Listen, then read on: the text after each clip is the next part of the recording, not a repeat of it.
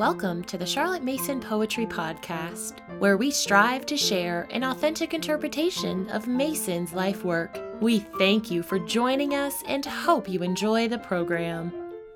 All Our Teaching of Children by Art Middlecoff. Knowledge awakens. It's the inspiring, startling, audacious claim of Charlotte Mason, a claim that's at the heart of her method. We know that religion can awaken souls, she writes. That claim isn't so controversial, even today. But knowledge? I have to tell of the awakening of a general soul at the touch of knowledge. 8 years ago, the soul of a class of children in a mining village school awoke simultaneously at this magic touch and has remained awake. Mason's faith in the awakening power of knowledge moved her to call parents and teachers to put their children in direct contact with knowledge, and lots of it, in terms of both quantity and variety. To achieve this, Mason urged them to renounce the error that we must act as the child's showman to the universe, and instead to remove obstructions so the child can get into touch with the universe of things and thoughts. The stakes are high and the opportunities are great. In fact, it may be that the souls of all children are waiting for the call of knowledge to awaken them to delightful living.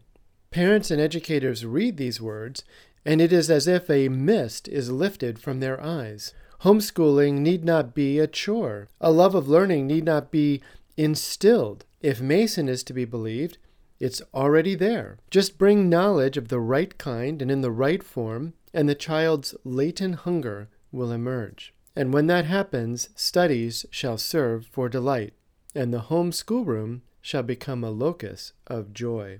And yet I hear one heartbreaking story after another.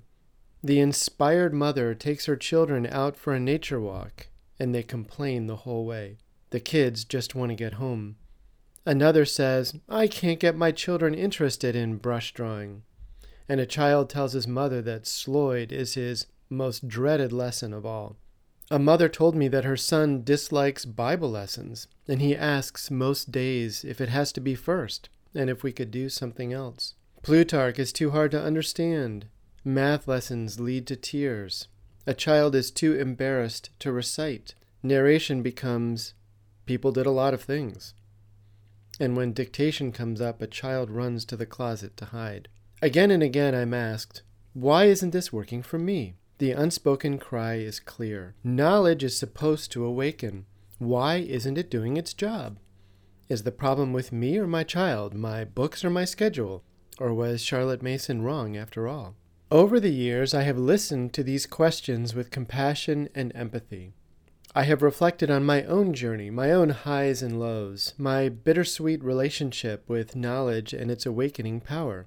I have given out partial answers and suggestions here and there, but I have come to see that my answers all revolve around a theme. It's a theme that recently became clear to me as I was discussing the Great Recognition, Mason's other inspiring, startling, and audacious claim that God, the Holy Spirit, is himself the supreme educator of mankind. I have written much about this exquisite thought. I've explored the theology that undergirds it, the journey that led Mason to it, and the relationship it has to other ideas. But one concept seems to have eluded my direct attention. It's a concept embedded in a phrase that recently leapt up from the page and seized my mind and heart. All our teaching of children should be given reverently, with the humble sense that we are invited in this matter to cooperate with the Holy Spirit. But it should be given dutifully and diligently, with the awful sense that our cooperation would appear to be made a condition of the divine action, that the Saviour of the world pleads with us to suffer the little children to come unto me, as if we had the power to hinder, as we know that we have. I just can't get those weighty words out of my mind. All our teaching, not just some of our teaching, all of it, should be given reverently. Reverently. What does that mean? Even in Mason's own day, she wrote, we have lost the habit of reverence. If that was true of Britain in 1906, what could possibly be said of America in 2021? We have lost more than just the habit of reverence. I think we've lost the concept of reverence. How can my teaching be given reverently if I don't even know what reverence means? My church used to meet in a college auditorium. The seats folded up and down and all had little folding desks. The sermon took place on a stage. The ceiling seemed to hang low and oppress me. I felt that there was no room for heaven. I wanted to be close to God, but how could he fit in such a small place? And what was sacred about the spotlights, the curtains, and the elements of the show? And then miraculously, our church was given our own building. We had pews instead of lecture chairs. We had a chancel instead of a stage. The vaulted ceiling rose dozens of feet above our heads and directed our thoughts upward. The space was special. It wasn't used for shows or plays. It was designed, built, used, and dedicated for one purpose and one purpose only: the worship of God. I loved it. One might hope that it would awaken me, that architecture awakens. Except that it didn't. I'm a busy man, and I try to pack in tasks on Sunday morning before church. I was chronically just a few minutes late. Barbara would glance at me disapprovingly as I would sheepishly slide into our pew during the opening hymn, not just one Sunday, but almost every week. Not just my phone, but even my watch beckoned me relentlessly through the 90-minute service. Somebody is sending me a message. A server at work is down. I have a question that I can answer with a simple Google search. I wonder who posted on Facebook today. Did I get a comment on yesterday's post? And what breaking news has come in since the service started 30 minutes ago? The whole church was quiet for the sermon. Only one voice was speaking. But you wouldn't have known it from the cacophony of voices in my heart. I would watch the pastor's mouth move, but I would not listen to his words. Instead, my heart would rehearse conversations from the day before, form plans for the afternoon, compose my next blog article, worry about my upcoming performance review, until, tired out from sprawling mental exertion, my mind would just shut down. The room would grow dark until Barbara would nudge me. The sermon was over. Time to wake up. Architecture awakens. The Word of God awakens. Sermons awaken. Sacraments awaken. Music awakens. I was in the house of God. Every power was present to awaken and transform my heart, but all that power meant nothing to me because I was missing one very important thing: reverence. Gradually, I began to realize something was wrong. My first step was dramatic. I started leaving my phone in the glove compartment of my car when I parked at church. There would be no notifications, no Google searches, no breaking news, no social media during this service. Placing that wonderful and horrible device completely out of reach was the first and most important step in my journey back to reverence. The next two changes came hand in hand. Time and peace go together. I started to arrive early. I stopped rushing. I started to linger. Mason describes the lure of busyness and its horrible toll. Sometimes events hurry us, and sometimes, is it not true, we like the little excitement of a rush. Anyway, it is one of those fussy, busy days which we women and men rather delight in. We do more than we can ourselves. Our nerves are on end, what with the fatigue and what with the little excitement, and everybody in the house or the school is uncomfortable. Again, the children take advantage, so we say, the real fact being that they have caught their mother's mood and are fretful and tiresome. Leisure for themselves and a sense of leisure in those about them is as necessary to children's well-being as it is to the strong and benign parental attitude of which I am speaking. I can't speak for women, but I can say that I do delight in busy days and the excitement of a rush. The problem is that it puts me in fight or flight mode, and everyone around me is then on notice. Why am I in church anyway? To check a box? To rush through until I snatch some particular blessing that I think I need? What am I going to find in this state of mind? In short, what am I going to find without reverence? So I started giving myself more time. But leaving my phone behind and adding margin to my schedule are simple external acts. They are easy things to control. The much harder battle is in the head. Reverence, I believe, requires attention. We do not revere what we do not attend. I have no reverence for the Bible when I don't listen to the words as they are read. I have no reverence for the sermon when it is not the focus of my thought. One of Charlotte Mason's great insights is that not paying attention causes incalculable damage. Here is the secret of the weariness of the homeschool room.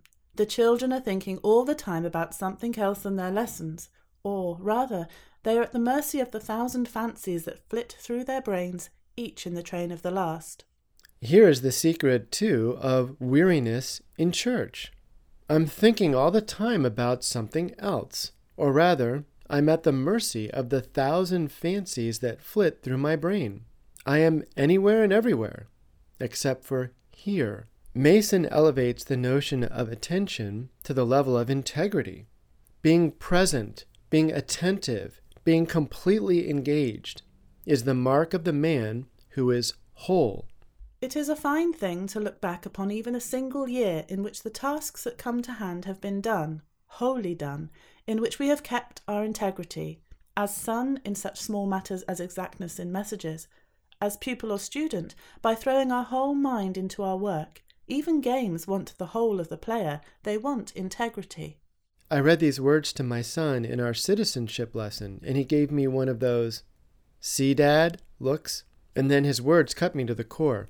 So, no more looking at social media while we are playing games together. If games demand my full attention, what should be said about the preaching of the Word of God? The author of Hebrews writes, "Take care, brothers, lest there be in any of you an evil, unbelieving heart leading you to fall away from the living God.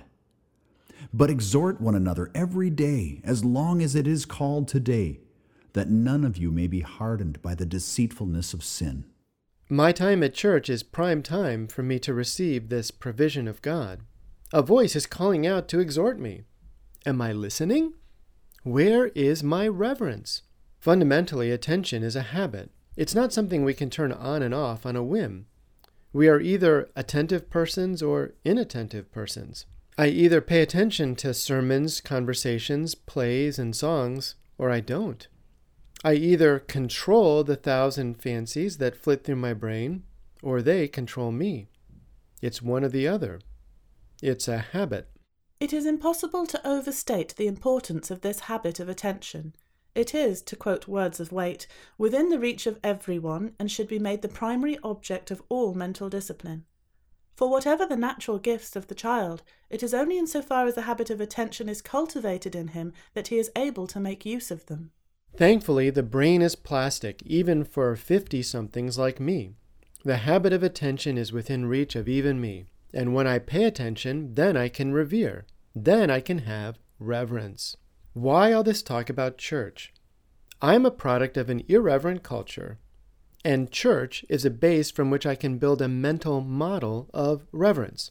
If there's anything I revere, it's God. The easiest place for me to understand reverence is to start with Him and the special time and place specially devoted to Him. But there is another time when God the Holy Spirit is particularly active. If Charlotte Mason is to be believed, the Holy Spirit is a benevolent and immanent agent in a most sacred activity which occurs every single day. The teaching of grammar by its guiding ideas and simple principles, the true, direct, and humble teaching of grammar, without pedantry and without verbiage, is, we may venture to believe, accompanied by the illuminating power of the Holy Spirit, of whom is all knowledge. In short, if Miss Mason has correctly apprehended a transcendent truth, then there is an activity I should be thinking about in the same way as I think about church. That activity is lessons. And so, again, all our teaching of children should be given reverently, with the humble sense that we are invited in this matter to cooperate with the Holy Spirit. But it should be given dutifully and diligently, with the awful sense that our cooperation would appear to be made a condition of the divine action, that the Saviour of the world pleads with us to suffer the little children to come unto me, as if we had the power to hinder, as we know that we have. I have seen the power of irreverence to hinder just about everything the Lord has for me on Sunday morning. What is the power of irreverence doing to my lessons? Could it be that the awakening power of knowledge can be hindered, impeded, even nullified by this attitude of the parent's heart?